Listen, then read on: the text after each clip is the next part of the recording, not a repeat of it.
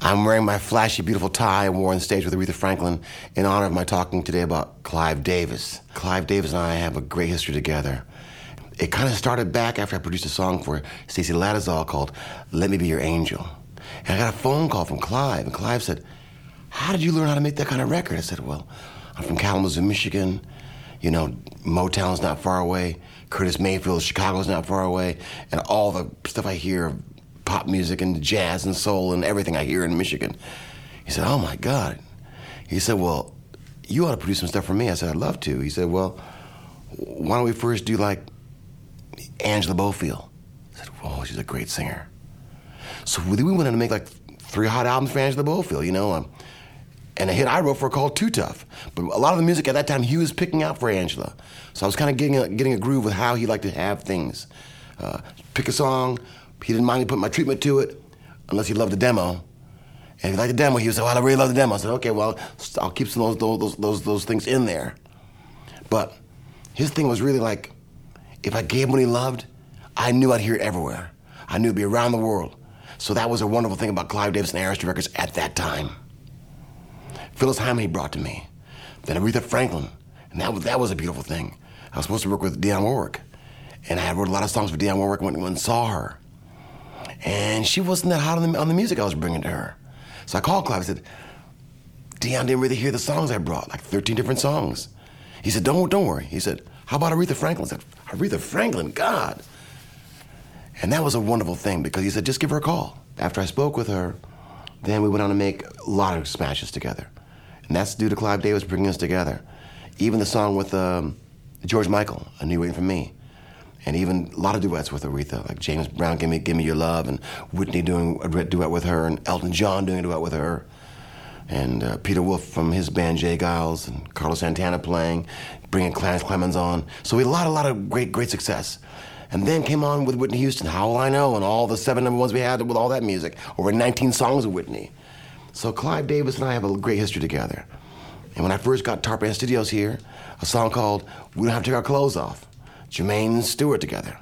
So just a lot of great music together. And most recently happy to have a number 1 right now in the UK called Higher Love. Something I cut in '89 to make Whitney happy in the studio, put a choir on it. She blew it out. At that time, it only came out in Japan. But here 30 years later, number 1. So bless our hearts. I want to thank Kygo for his lovely remix. I want to thank Clive and all the team working hard, and Whitney's estate, and celebrating Whitney's life 7 years after her passing. So it's a big to do right now. So again, gratitude to Clive, happiness, and that we do a lot more in our future. Most recently, I went to Outside Lands. Massive amount of people's out there, massive amount of people. I mean, like a revival of music out there. Met Kygo out there.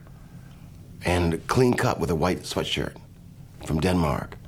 And very kind of sweet. And went on the stage, and the fire, and the steam, you know, and the explosions, and the big bottom end subwoofers ringing and carrying on with the beat. And, you know, he was just holding his court with the people. So it was wonderful to see him do what he was doing. I got inspired by it. You know, festivals back in the day, you know, love festivals. Nowadays, it's huge, but more corporate. Very clean, you know, lots of porta potties, lots of everything to make things, you know, people comfortable. And all the kids who missed the 60s, missed all that, are doing their best to put their little tie-dye on, their little crisscross on the head, you know, their jewelry, face paint, and kind of feel the echo of what came down with the love in the 60s. So that's kind of enlightening to see, that hasn't gone away.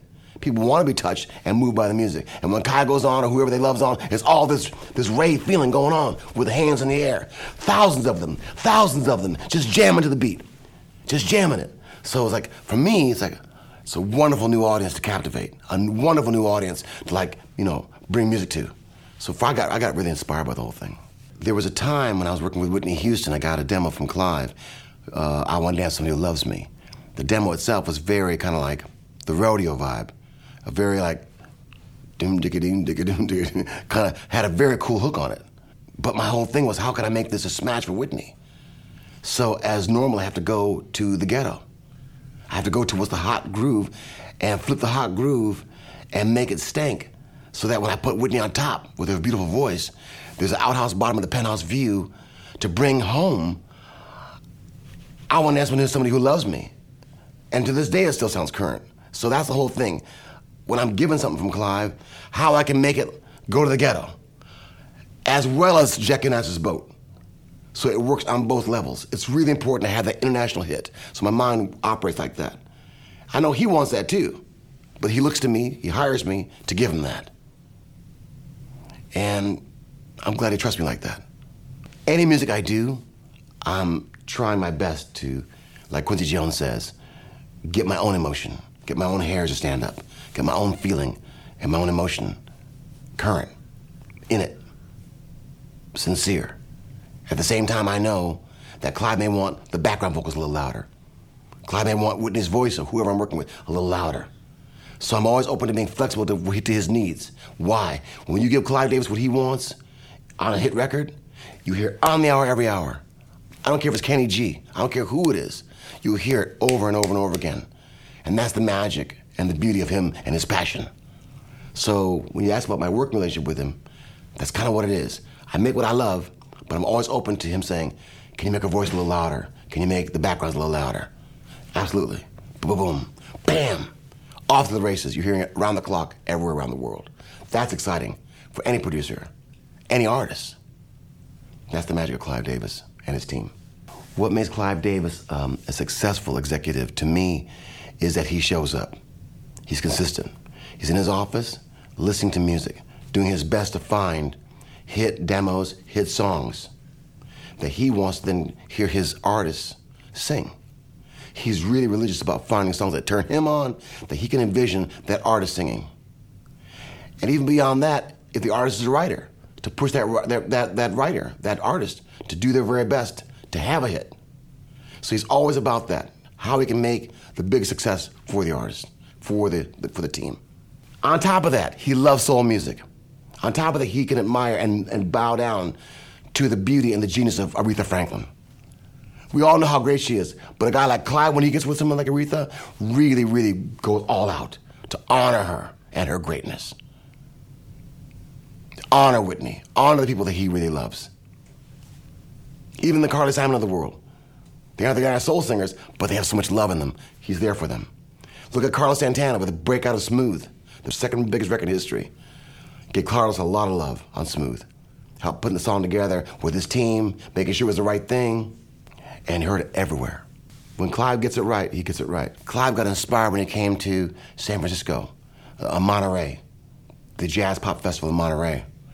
You know, seeing Janis Joplin, Hendrix was there, seeing all the hot music at that time, turned him on to, wow, the next wave coming, that he could then get down with, bring back to CBS, and have a new wave of sound.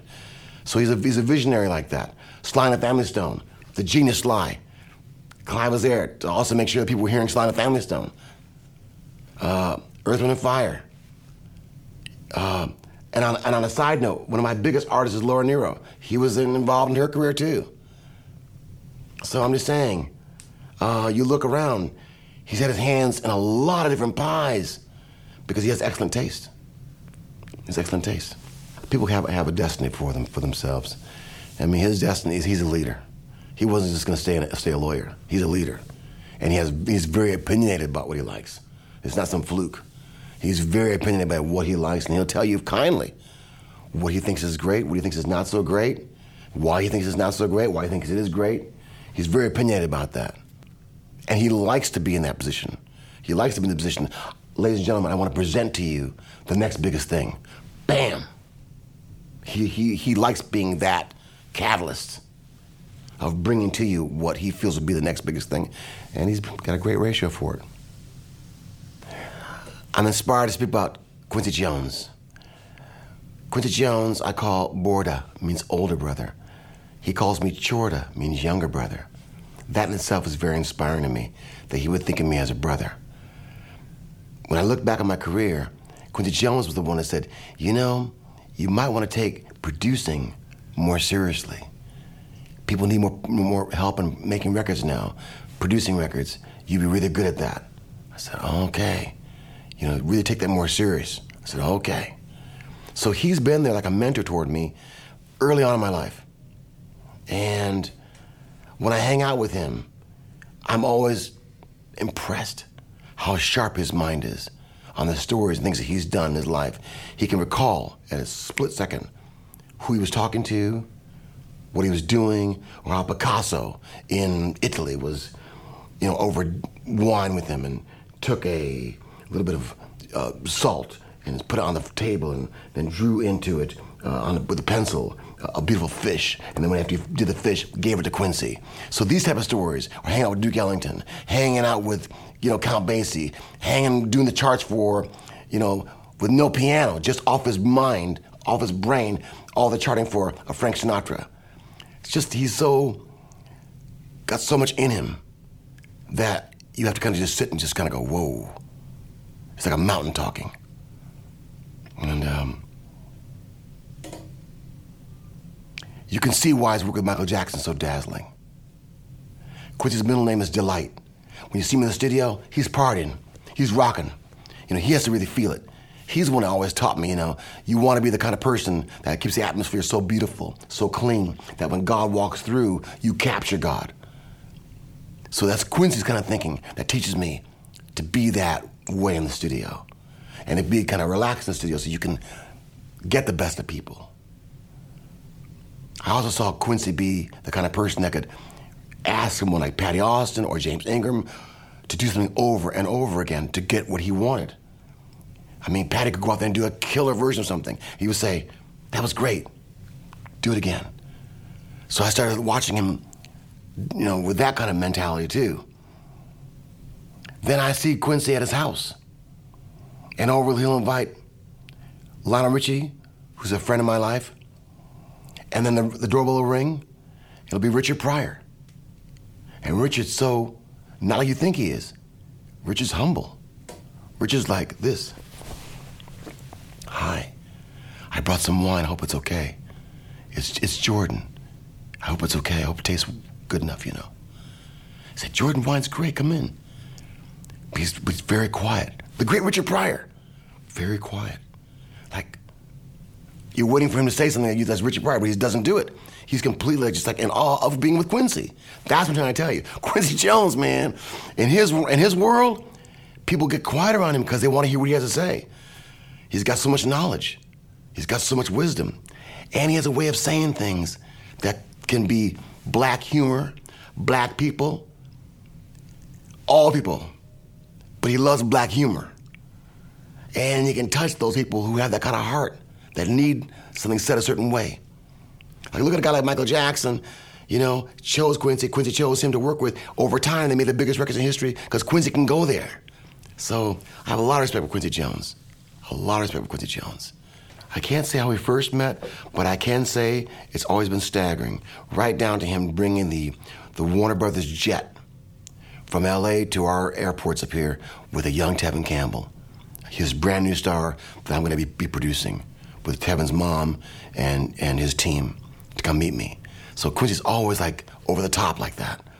In the door he'll come and, looking for the best for young Tevin Campbell, who became massive star. And also Quincy's, through him, we know Greg Fillinganes. We know all Jerry Hay. Jerry Hay, the horn guy, I started using on my sessions for Stacey Lattisaw. Just all this intermingling because of Quincy, what he would be around, you wanted to be around it because they were the best. They are the best. John Robinson on drums, Louis Johnson on bass. All these things he would bring in. Even young David Foster. Before David Foster became the big producer, he's with Quincy Jones. So you gotta think, damn, man, Quincy was just drawn from everybody who he knew was great. Bring him in those sessions. Bring him in those sessions to make the best music. Quincy Jones, early in his life, was a fantastic horn player, trumpet, and worked with a genius named Lionel Hampton. Lionel Hampton played the vibes and drums and was really one of the first rock kind of energy guys. He played jazz, but his energy was like rock and rhythm. Just really swung his ass off. And so Quincy saw that as a young kid joining his band. He saw how hard and driven Lionel Hampton was. And Lionel was the kind of person, stop the bus, pull the bus over, Everyone set up all the music. It's just a jam. We're gonna play right now. I feel like playing. So Quincy saw that too. How spontaneous it was. Just the love of music, not about the show. Just play.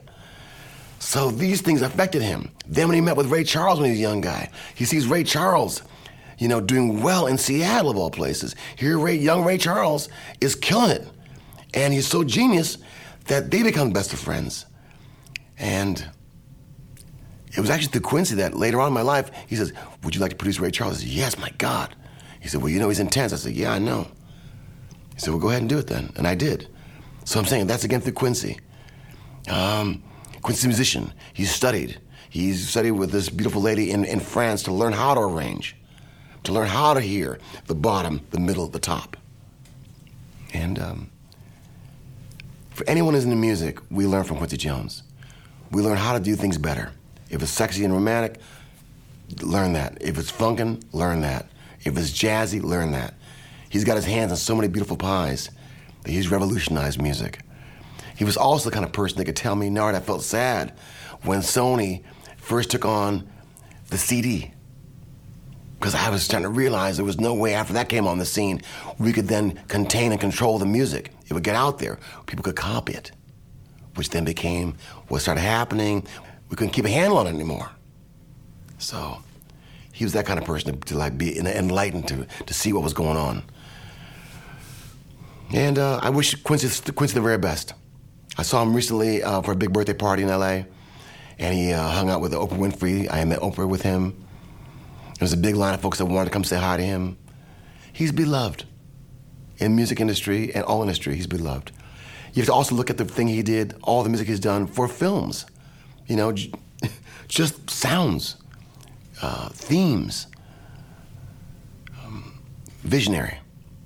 His children are beautiful. His family is beautiful. He loves to eat really beautifully cooked French coq au vin, chicken and wine mixed together. He has a very high taste for beautiful foods and wines. So everything in his life is like this high standard. His engineer is Bruce Sweeting.